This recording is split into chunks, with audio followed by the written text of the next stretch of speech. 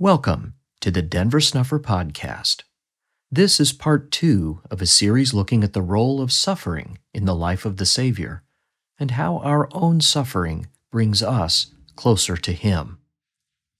From what, then, were your spirits organized? Light and truth. Okay.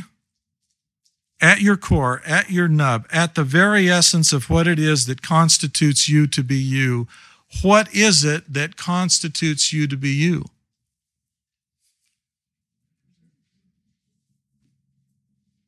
Light and truth.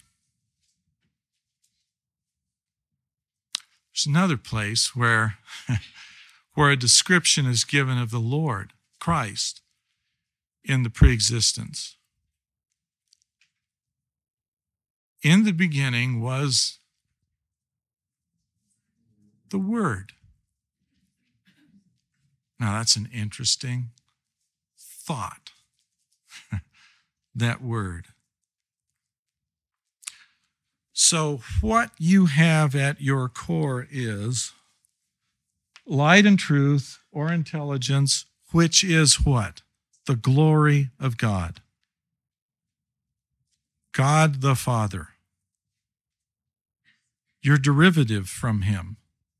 He is the creator or the organizer. But what He created or organized you from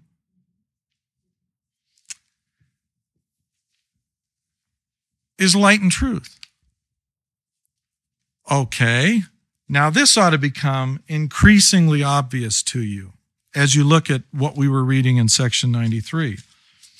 Why is it necessary, therefore, for you to keep His commandments in order for you to receive truth and light? Why? Why is that the way it works?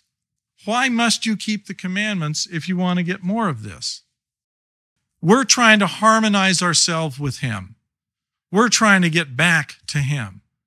We're trying to get ourselves aligned correctly so that when we resonate in the same way that He resonates, we can pick up on things that are not pick-upable in the absence of that resonance.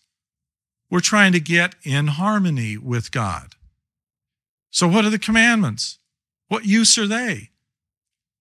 He's giving us a blueprint. And some portions of the blueprint may appear altogether ridiculous. We're supposed to do them anyway. And why are we supposed to do the things that may seem even ridiculous anyway? Because at your very core, you know if it comes from Him. And you know when you're getting light and truth from Him. There is never a futile act. You know when you pay tithing that you're doing something He asked you to do. And you know what? If it involves a sacrifice, you know all the more by that sacrifice. This is what Joseph was trying to get across in the lectures on faith. Would you like to know God? Then go inconvenience yourself by following what He asks of you, and you will unlock inside yourself resonance with the light and truth of God. And it's an unfolding process. It grows. That which is of God is light, and he that receiveth light and continueth in God receiveth more light. And that light groweth brighter and brighter until the perfect day. Proverbs 4:18 has a similar thought. But it's a dynamic process. It involves your, again, we're victims of our time, your interface with God. Let's see, another 500 years and the gospel will be perverted by computer terminology. But the way you link up to God, see, there it goes again, is by this mechanism of obeying the commandments that He's given you. And it's never futile, and it's never superfluous. It's how you, as a being at your core made of light and truth, know that you're pleasing God. In the lectures on faith, Joseph said you had to know that the sacrifice that you were making was pleasing to God. How can you know that? You can know that because in your core, you have light and truth. That's why I read the quote a few minutes ago.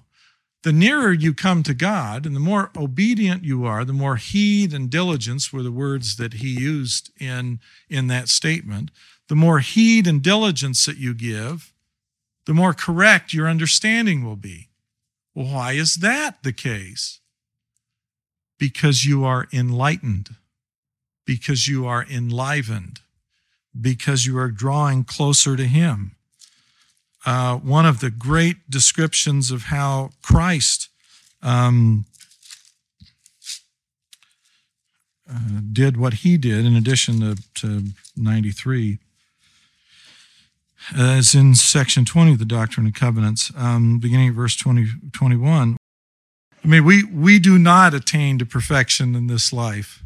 The visions that we read in Scripture all have a constant theme, and the constant theme is a wretch managed to make it into the presence of God, and then God fixes the wretch. What was the very first thing, not in our current version of the first vision, but it is in the earlier versions that Joseph wrote. What is the very first thing God does when Joseph's in his presence? He forgives his sins. He cleans the mess up.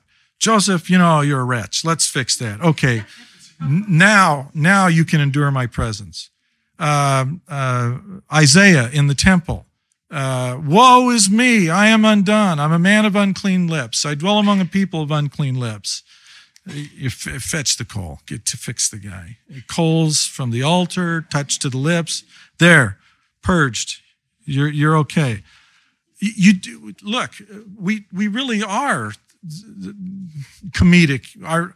Our religion promises the fantastic. It promises the perfection of us frail, messed up, insecure human souls. We get hungry, we get thirsty, we get tired, we are vulnerable, we're subject to pain, we're going to ultimately die, every one of us. We have infirmities and they progress over time. What about us can possibly be perfected? And you look at it and say, I can't detect a thing. Oh, wait, there is one thing. You can be perfect in your desire. You can hope for it.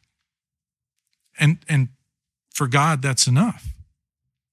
As long as you make the kind of sacrifice that he would like to have you make preliminarily. And we're talking about that at this point, and we're reading from verse 21 of D&C section 20, where it says, Wherefore the Almighty God gave his only begotten Son, as it is written in those scriptures which have been given of him. He suffered temptations, but gave no heed unto them. He was crucified, died, and rose again the third day and ascended into heaven. See, he suffered temptations, but gave no heed unto them.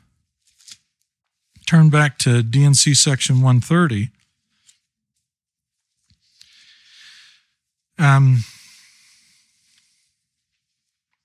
Verse 19 in section 130 says, if a person gains more knowledge and intelligence in this life through his diligence and obedience than another, he will have so much the advantage in the world to come.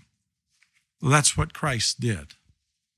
Christ gave no heed to the things that were pulling him in the one direction, and he gave strict heed to the things that were enticing him to the other direction. And he obtained, as section 93 explains, a fullness of that. So, if there is an increasing flow of light, an increasing flow of truth that comes to someone by their heed and diligence in following the commandments, then that seems like a fairly simple formula for someone to follow if they're interested in obtaining further light and knowledge. There was a time when all of these words crept into our language and their usage in our common vernacular became popular, when everyone everyone simply assumed that we all were in contact with the mystic, with the mythic, with the forces that were around you. Everyone simply assumed that was the case. There was a way of describing the phenomenon, and the way that the ideal was reduced to words was by using the concept of a third eye. Well, why that? Well, it's because physically your eyes are the source that light gets into you. You perceive light through your eyes. So if you're going to collect light from somewhere else, two things are essential. The first thing is you have to realize that it's there, and then you have to be willing to see it. Well, it was a fairly common thing because people weren't as well educated as they are now. They weren't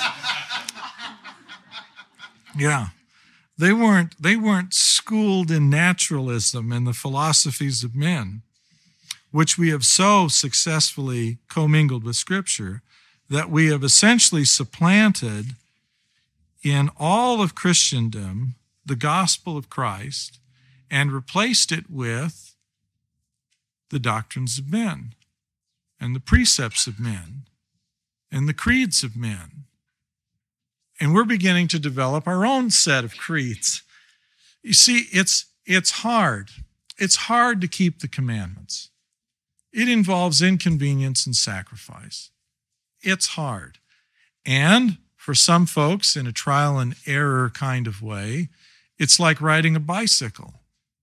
And when you start riding a bicycle, you get bloodied elbows and bloodied knees, and you make mistakes, and it's unhappy. But you know what? You can write a PhD thesis on riding a bicycle without ever getting on a bike or ever suffering an injury. Well, isn't that interesting? Because that's essentially the trade-off that we've made. That's the trade-off that Christendom made. And that's the trade-off that is rapidly advancing right now. Why would Satan ever change his agenda? Why would he ever invent a new tool if the old one works perfectly well? If I can use the sexual appetite of men to destroy a David, well, why not just bust that thing out all the time and aim it at whoever happens to promiscuously get in front of me? In that context, the word means randomly, and it was a pun. In any event, why invent a new way of corrupting the truth when the old way has been so entirely serviceable? When the Jews returned from the discipline of Babylon, they learned the wrong lesson. And they became sophisticates in the Babylonian system of thought, which, as Lehi would tell us, was necessary because they were the only people that would kill their God. And they had to be in the right frame of mind, which is to say, screwed up, in order to be willing to kill their God, because no one else would do it. It takes a lot of learning to really be in hell. Because the gospel of Christ beckons people to become childlike and to become simple. That's not to say the gospel is simplistic, because it comprehends all truth, and it involves light, and it involves everything that is, everything that was, everything that is, and everything that will be. And there are enormous surprises along the way. The gospel of Christ ought to be a delightful process of discovering new things all the time.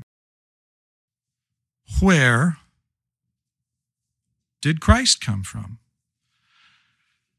93, beginning at verse 11, this is John, and I'm starting at verse 11, but we'll back up in a minute. And I, John, bear record that I beheld his glory as the glory of the only begotten of the Father, full of grace and truth, even the Spirit of truth, which came and dwelt in the flesh and dwelt among us. Okay, this is him. He came and he dwelt here. But I'm talking about the preexistence, I saw that he received not the fullness at first.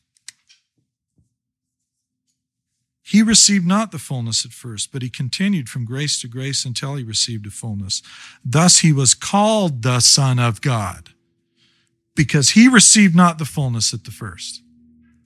What did he do? One of this group, one of this family, one of this assortment of people, one of them went from grace to grace until he received the fullness. He proved it could be done. He showed the way. He was called the only begotten of the Father. He was called that because he embodied the Word of God. Would you like to know what God the Father's Word was? Look at him. Look at the only begotten. Did you make it without him? No, you didn't. You didn't make it here without him. Christ proved the Word of the Father by the things which he did. As a consequence of Christ doing it, some few others, in turn, were also able to rise up. And they became sons of the morning. You see, the picture that we get in D&C section 93, coupled with Alma chapter 13, is different than the picture that you sometimes pick out or get described for you. Look at verse 30 of section 93. All truth is independent in that sphere in which God has placed it, to act for itself, as all intelligence also. Otherwise, there is no existence. Did Christ exist? If Christ existed, he had to be free to choose for himself. This had to be a voluntary act on his part.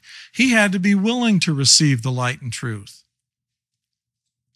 Believe it or not, we're all just talking about the same thing. This is just about personal revelation. All of it is. And it's about how you receive light and truth.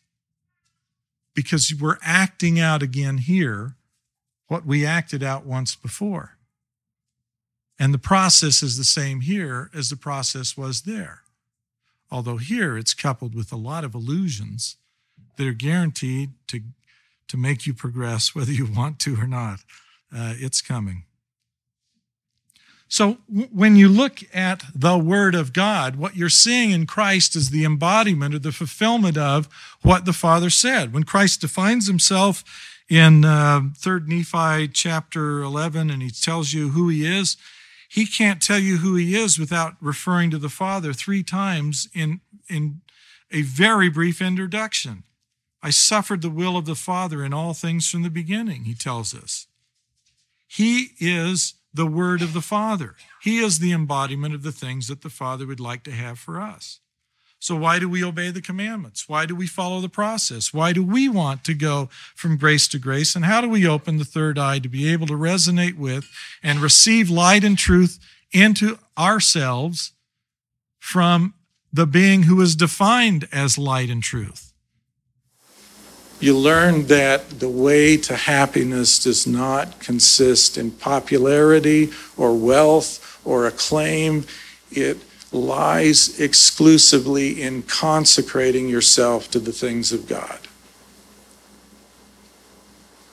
And when you have developed through that course, and you've come to the recognition that consecrating yourself is the only thing of value, the challenge you face in your life requires you invariably to lay aside those things that pull you away, and that you always turn and face the Lord.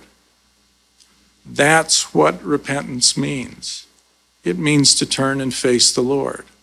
And you know, when you face Him the first time, you're just not going to be that good or that different than you were the moment before. But if you'll face Him, He'll work with you. It does not matter how badly damaged you are. That's irrelevant. He fixed the Apostle Paul. If you don't think the Apostle Paul suffered from pride, then you don't understand the malignancy of pride. He fixed Alma the Younger and the sons of Mosiah, whose deliberate purpose was to overthrow the things of God. I don't care what you've done. The malignancies of those men are highlighted in Scripture in order to assure you that you can all be reclaimed. Turn and face Him, and then walk with Him. He does all the guiding and most of the heavy lifting. Well, when it comes to the idea of being true and faithful, by the way, I don't care if you buy a quad. Your scriptures aren't complete until you get the lectures on faith. They were voted in and sustained as scripture, and then they were removed without a vote.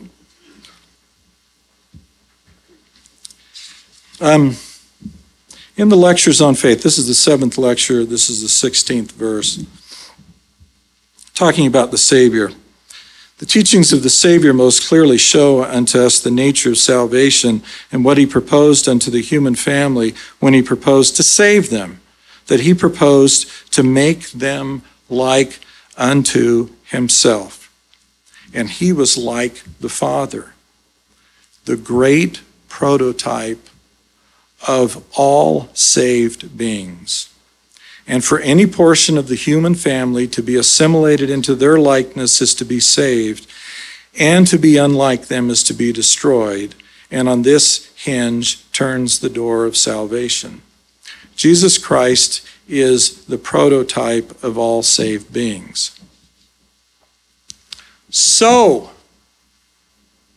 what was our Savior?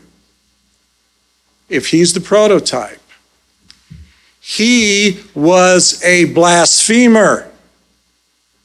He was a sinner.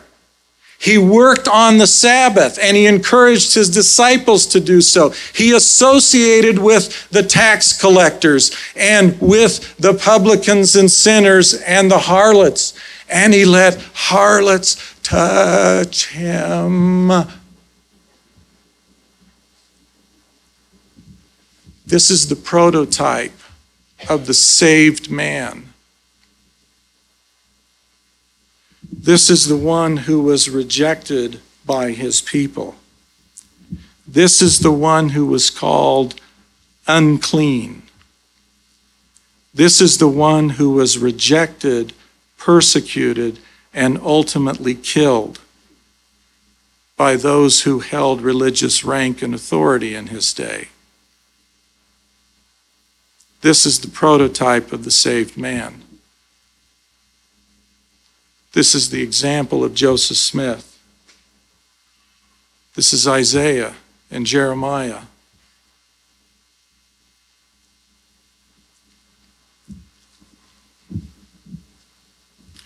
Was Christ true and faithful in all things? If so, to what? To whom was he true and faithful? Was it the law? I mean, he never spoke ill against the law. The Sermon on the Mount is simply taking the law and showing what it really meant. He took it to another level. If you took it to the level in which he took it, Caiaphas would not have been sitting there in the robes of the priesthood, which by that time had been elevated to the status of wealth itself. If you had merely the attire that Caiaphas had on during the trial of Christ, just his attire, you would have been a wealthy man. Well, the lectures on faith, this is lecture 6. Yeah, it's the 6th lecture. A religion that does not require the sacrifice of all things never has power sufficient to produce the faith necessary unto life and salvation.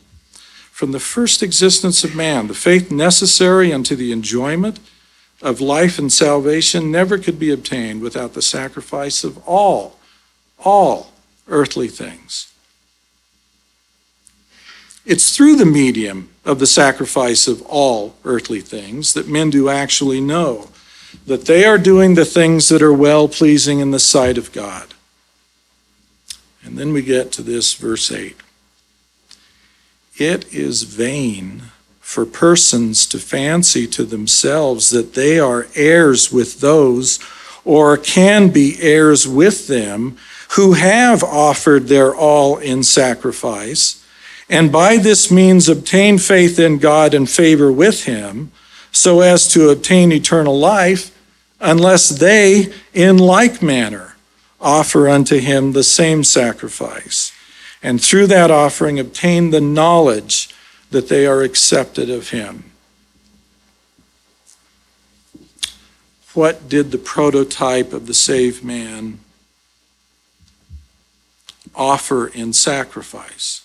I mean, we jump to the end of the story and we point to Gethsemane and we point to the cross and we say, there it is, his life.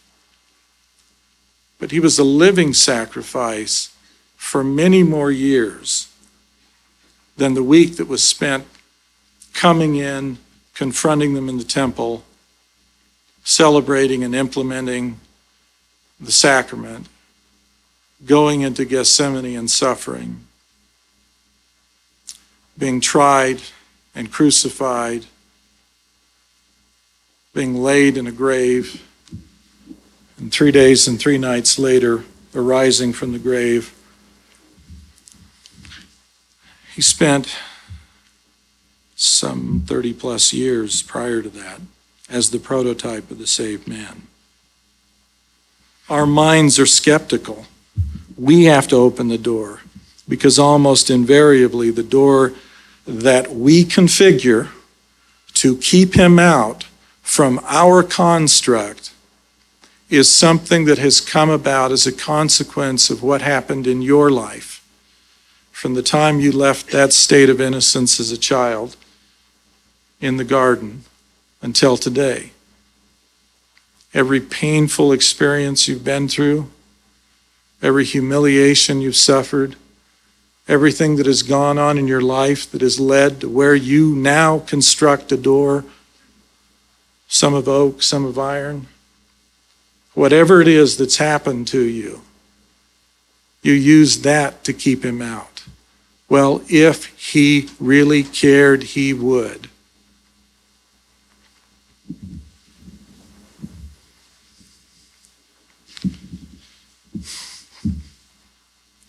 You know, the notion that he doesn't care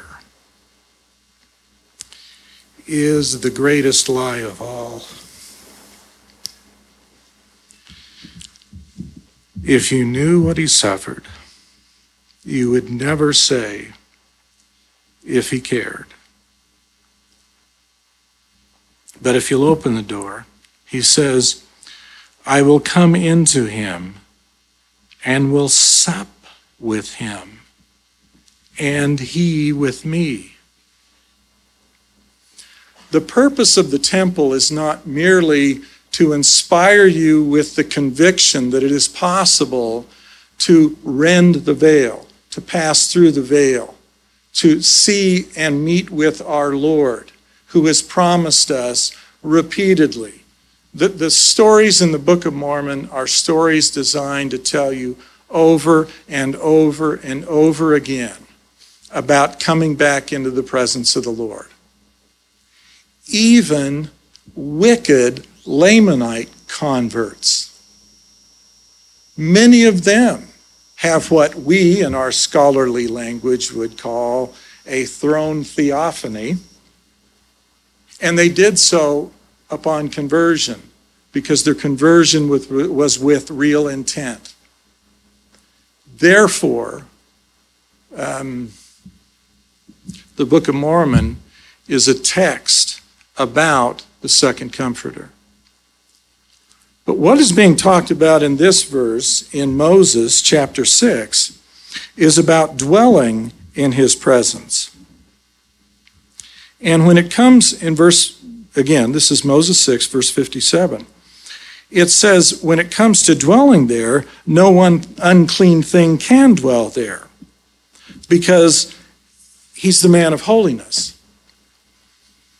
This presents the real message or the real meaning of what the temple is trying to convey to us in our day. And we're just about running out of time to accomplish that in our day.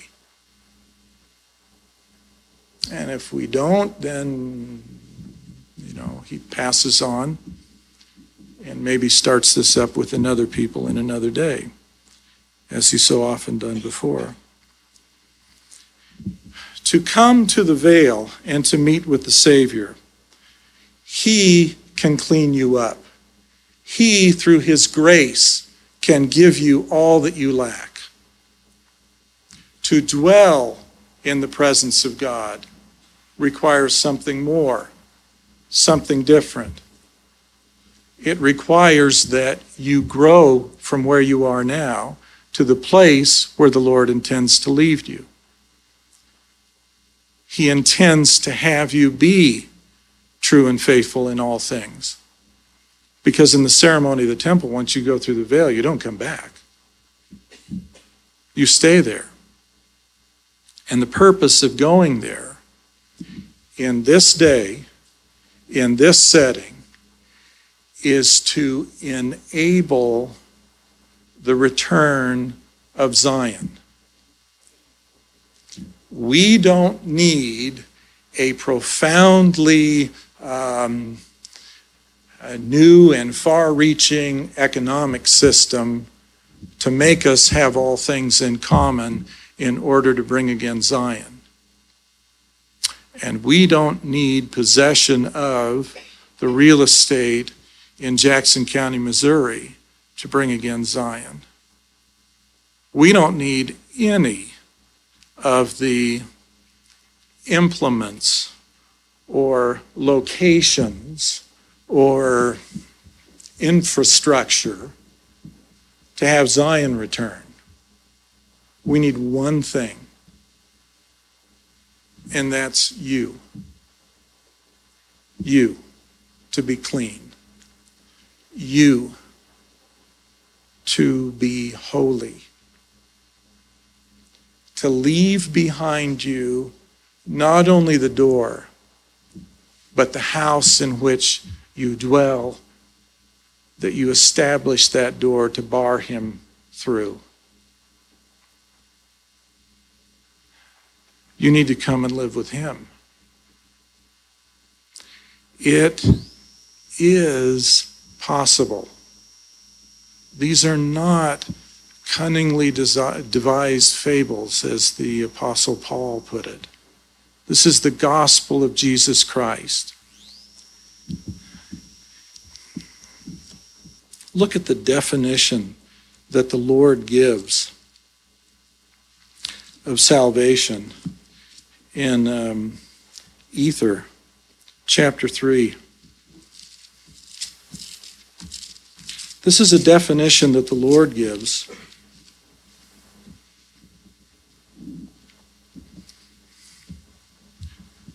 Behold, the Lord showed himself unto him and said, Because thou knowest these things, you are redeemed from the fall. Therefore you are brought back into my presence. Therefore I show myself unto you. This is the meaning of salvation.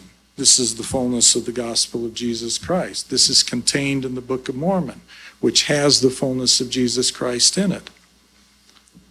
The Lord showed himself unto him and said, Because thou knowest these things, ye are redeemed from the fall. Therefore, you're brought back into my presence.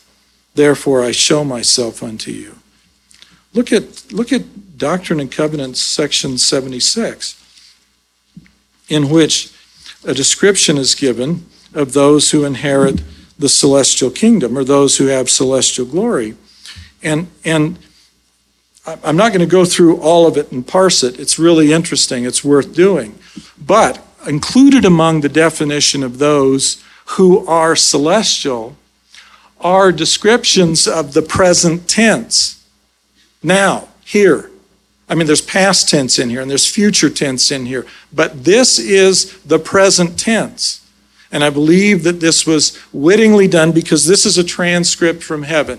Joseph Smith would recite the words of the vision. Sidney Rigdon, when it was read back, would say that is correct. Therefore, the tenses of this language were given by heaven and not by the person dictating. So at verse 54 of D&C section 76, they are they who are the church of the firstborn. They are they into whose hands the Father has given all things. They are they who are priests and kings, who have received of his fullness and of his glory, and are priests of the Most High, after the order of Melchizedek, which was after the order of Enoch, which was after the order of this only begotten Son. Wherefore, as it is written, they are God's, even the sons of God. Wherefore all things are theirs, whether life or death, or things present or things to come. All are theirs, and they are Christ's, and Christ is God's. Now, if that sounds a lot like the language that's contained in the oath and the covenant of the priesthood, it's because it mirrors the language that you find in the oath and the covenant of the priesthood, where once again it talks about the priesthood being connected to God himself, the powers of heaven, if you will. Well, if the temple is designed to lead you to the presence of the Lord, the presence of the Lord is intended to bring you to the presence of the Father. And the purpose of bringing you to the presence of the Father is to have you clean every whit. Because when there is a group of people with whom it is possible for the angels to dwell, there will no longer be any reason for angels to stay aloof. There will be no reason for the Lord to delay the bringing of Zion, because the Lord is going to dwell there. One of the definitions of Zion, when you get past having all things in common, is the fact that the Lord will dwell there. And we all know that to dwell in the presence of the Lord, if you are not prepared to do so, you would be more miserable to dwell with the holy and just God under a consciousness of your filthiness before him than you would to dwell with the damned souls in hell. That's Mormon chapter 9, verse 4. It really you ought to read 2 through 4. Well, 5 too. See, 5 talks about your nakedness before God. Oh.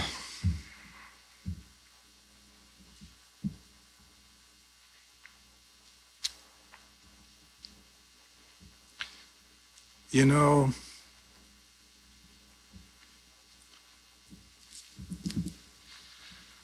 the Lord suffered the things that he suffered so that he could redeem us by leading us back. But there isn't any magic fairy dust to that process.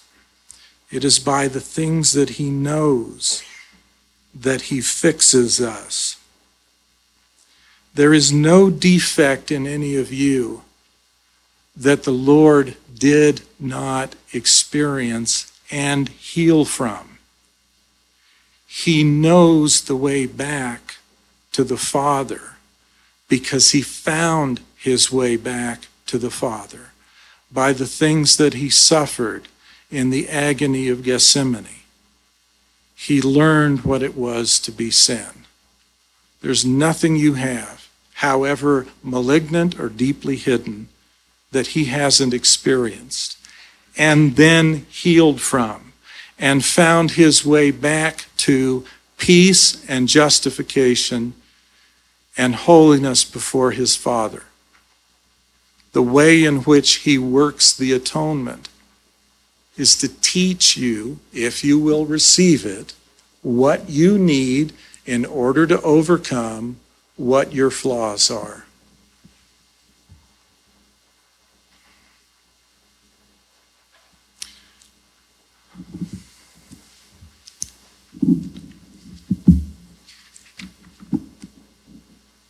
On the 13th of February, 2003,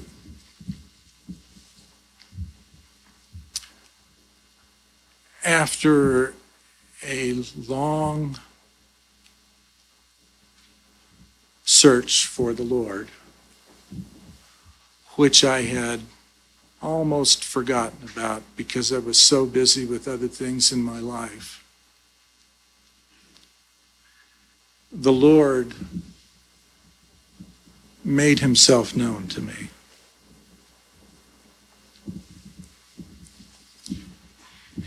And I thought I had received everything the Lord had to offer by the time we got to the Christmas season of 2008. But just before Christmas of 2008, I had some serious medical issues, compounded by the fact that I'd had a hernia fixed some, 18 years before, and I had a problem that had grown into an infection of that site, and it required surgery, which they were going to do laparoscopically, which meant nothing to me then and probably means little to you now. But that involves puncturing and sending in robotic arms to fix things. But it didn't work out that way. And after they'd had a lot of fun exploring with robotic arms, they pulled all that out and they simply opened me up from the navel to the pelvic bone.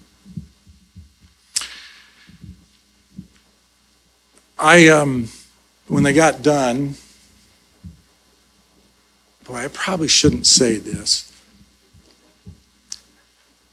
Okay, I was on the High Council at the time, and this goes back to what I was telling you at the beginning about a wicked, even despicable sense of humor. When they removed like 8 inches. It's a circulatory loop. They have to take the entire loop and then pull it together. They removed the loop. They took approximately 8 inches of the colon out. And when I got back, I was on the High Council. I sent an email to the other members of the High Council and the stake presidency saying, I've been through surgery. They removed 8 inches of my colon. I'm recovering, but on the bright side, I'm less of an asshole than I've ever been before. Okay, so now you know a little more about what I'm... In any event, when they do surgery that radical, and when they remove and flush because there was infection, they had to tease apart a lot of internal stuff. The repair doesn't get stitched up; they just put staples in you, and I had staples, which required time to heal, and it required me to take off and replace bandages and change the dressing 2 or 3 times a day. During that time period, I was still speaking in sacrament meetings, and I was going into the office on occasion, and I would wear a suit coat, but I had pajama bottoms on. So I was sort of a curious looking fellow. But you couldn't put on, you really couldn't put on a belt. Well, I bled. And I kept track of it, but it was months later when I went back and looked at it. I bled for 40 days. And after the 40 days, I learned yet more from the Lord. And I can tell you that covenants traditionally involve cutting. And covenants in the Old Testament involve the shedding of blood. And covenants with our Lord at some point, in some contexts, with some reaches, require that we suffer. Now, I tell that as background because I recently had another experience in which I spent, as it turned out, once again, 40 days in pain. And while in a great agony, I could not take pity on myself. I couldn't. What I thought about was the suffering of our Lord in Gethsemane. And I found myself measuring my own physical misery against what I know our Lord went through there. And I lay in bed praying and thanking the Lord for what he had done on our behalf. Thanking the Father for sending his Son and standing down to permit it to go forward. I don't care what the cost is that you count up. Knowledge of God is worth whatever price you pay, no matter when, no matter what, no matter how often. If he takes away your family, and he gives you a new family, and then he takes that family away again, it is a small price to pay. God will ask of you whatever he will ask of you. The only thing I can say is, no price you pay while tabernacled here is so great that you should withhold it from the altar. Give what he asks. Because it's only by giving what he asks of you that you can have faith in him unto life and salvation. You have to know, and this is verse 2 of lecture 6, you have to have an actual knowledge that the course of life which he pursues is according to the will of God, is essentially necessary to enable him to have that confidence in God, without which no person can obtain eternal life. You simply can't do it, because the place in which you find God will always be, as to this world, lonely. You are necessarily going to become a stranger and a sojourner here. But you take up residency somewhere else. And you're not left without comfort. It's just that that comfort consists in something that is more refined and more pure. And you're left here muddling through with people who will not understand you and who will think you are eccentric. They'll misjudge your motives. They'll misjudge your heart. They'll misjudge your ambition. They'll misjudge everything there is about you. And Christ said, "Rejoice and be exceedingly happy, for so persecuted they the prophets before you." If you're hoping to be understood in this world, it really helps if you're a trial attorney, because everything I say in court is opposed. Everything I write has an opposition. Every proposition that I advance, someone else is saying, no, he's wrong. And so I live in that world. And I frankly don't care what people want to offer as an argument against anything I advance. The only thing that is necessary for me to do is to declare in plainness the things that I believe and the things that I know to be true. And then the burden shifts to you. You judge the matter. You decide it. And if you decide it right, and it doesn't, forget about me, decide the matter right, you will be saved. And if you decide the matter wrong, you will be damned. It's the matter and not me. So, you have to arise.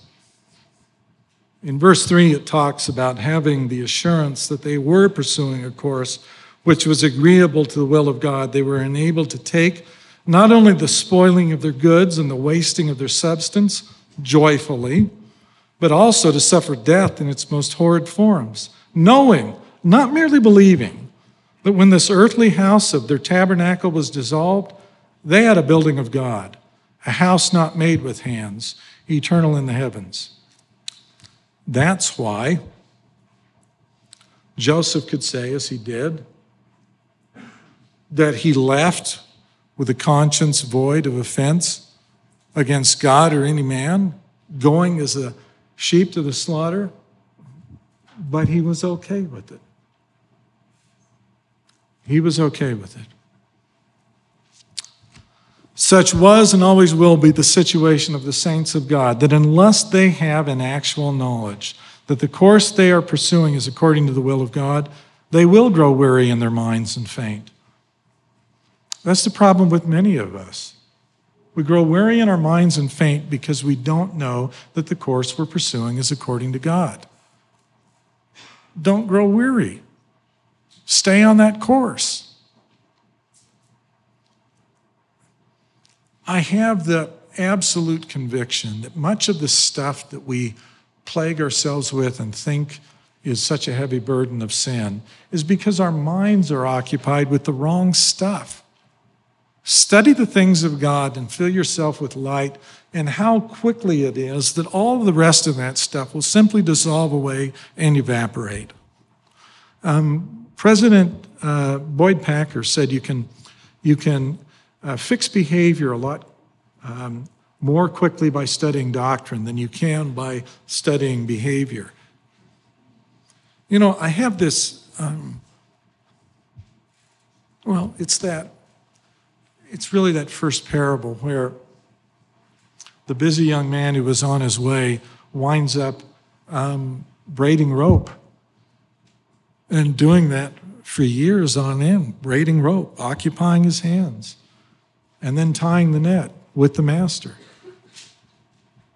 And during the course of that apprenticeship, he came to know who the master was. So that when finally the master asked him if he knows who he is, and he did, and the master asked him, "What would you want of me?" The response comes that, well, there was a time when I would have asked a lot, but now I'm just content because it's enough. It's enough and to spare. Having an actual knowledge that the course that you're pursuing is according to the will of God is enough and to spare.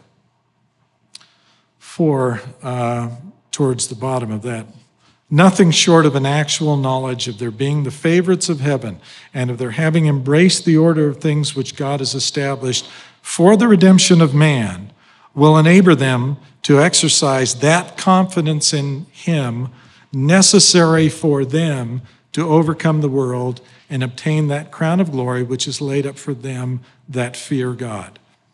Because we ought to fear God more than we fear man. We ought to fear God more than we fear the loss of anything that is down here. We ought to fear God more than we fear the approval or disapproval, the criticism, the ostracism. We ought to love God and fear him because it's our relationship to him and him alone that matters. This requires more than mere belief or supposition that he's doing the will of God, but actual knowledge, realizing that when these sufferings are ended, he will enter into eternal rest and be a partaker of the glory of God. It does require more than mere belief or supposition, but it's obtained in accordance with this set of principles. And it is purchased by the same price paid by each of us in turn on the same conditions. And no one gets it on any other condition. Your life may be uniquely situated. You may be inside an environment, a group of friends, a family, a neighborhood, an association that is completely unique to me or to you and has nothing in common with anyone else in this room. Inside of that, whatever the sacrifices are that are required, it will be exactly the same as it was for Moses, who gave up everything and then gave up everything again. It will be the same as for Abraham, who gave up everything and then gave up everything again. It will be the same. And you'll be called upon to make a sacrifice because knowing God requires obedience to him and sacrifice to him and not to some man. Certainly not to me, but not to a pope, not to a president, not to a priest. To him. You're not trying to get to know me, or if you are, you're a damn fool. You're supposed to be getting to know the Lord. So, paragraph 6, for unless a person does know that he is walking according to the will of God, it would be offering an insult to the dignity of the Creator were he to say that he would be a partaker of the glory when he should be done with the things of this life. But when he has this knowledge and most assuredly knows that he is doing the will of God, his confidence can be equally strong that he will be a partaker of the glory of God. Let us here observe that a religion, not an institution, not an organization, not a club, not a fraternity, a religion that does not require the sacrifice of all things never has power sufficient to produce the faith necessary unto life and salvation. For from the first existence of man, The faith necessary unto the enjoyment of life and salvation never could be obtained without the sacrifice of all earthly things. It was through this sacrifice, and this only, that God has ordained that men should enjoy eternal life. And it is through the medium of the sacrifice of all earthly things that men do actually know that they are doing the things that are well-pleasing in the sight of God. When a man has offered in sacrifice all that he has for the truth's sake, not even withholding his life, and believing before God that he has been called to make this sacrifice because he seeks to do his will, he does know, most assuredly, that God does and will accept his sacrifice and offering, and that he has not nor will not seek his face in vain. But I tell you what is vain. It is in vain for persons to fancy to themselves that they are heirs with those, or can be heirs with them, who have offered their all in sacrifice, and by this means obtain faith in God and favor with him, so as to obtain eternal life, unless they in like manner offer unto him the same sacrifice, and through that offering obtain the knowledge that they are accepted of him. The foregoing excerpts were taken from Denver's talk titled Personal Revelation, given in Sandy, Utah on August 16, 2008, Denver's Fireside Talk on the Temple, given in Ogden, Utah on October 28, 2012, and Denver's 40 Years in Mormonism series, Talk Number 2, titled Faith, given in Idaho Falls, Idaho on September 28, 2013. A complete collection of Denver's lectures and papers are available free of charge at restorationarchives.com. You can learn more about what God is doing to restore the gospel today at learnofchrist.org. Baptism or rebaptism is available for free at bornofwater.org to everyone who asks, with no obligation to pay, join, or attend any church, group, or organization. The new Restoration edition of the Scriptures was canonized in 2017. All 3 volumes are available online for free at scriptures.info. The covenant mentioned in this podcast is available to review at receivethecovenant.com. If you have questions or ideas for topics that you would like to have covered in this podcast, please submit them for consideration to questions@denversnufferpodcast.com. This podcast is a volunteer effort produced under the direction of Denver Snuffer. We hope you'll share it with everyone interested in learning more about Christ, the coming Zion, and the restoration of authentic Christianity, now underway in our time.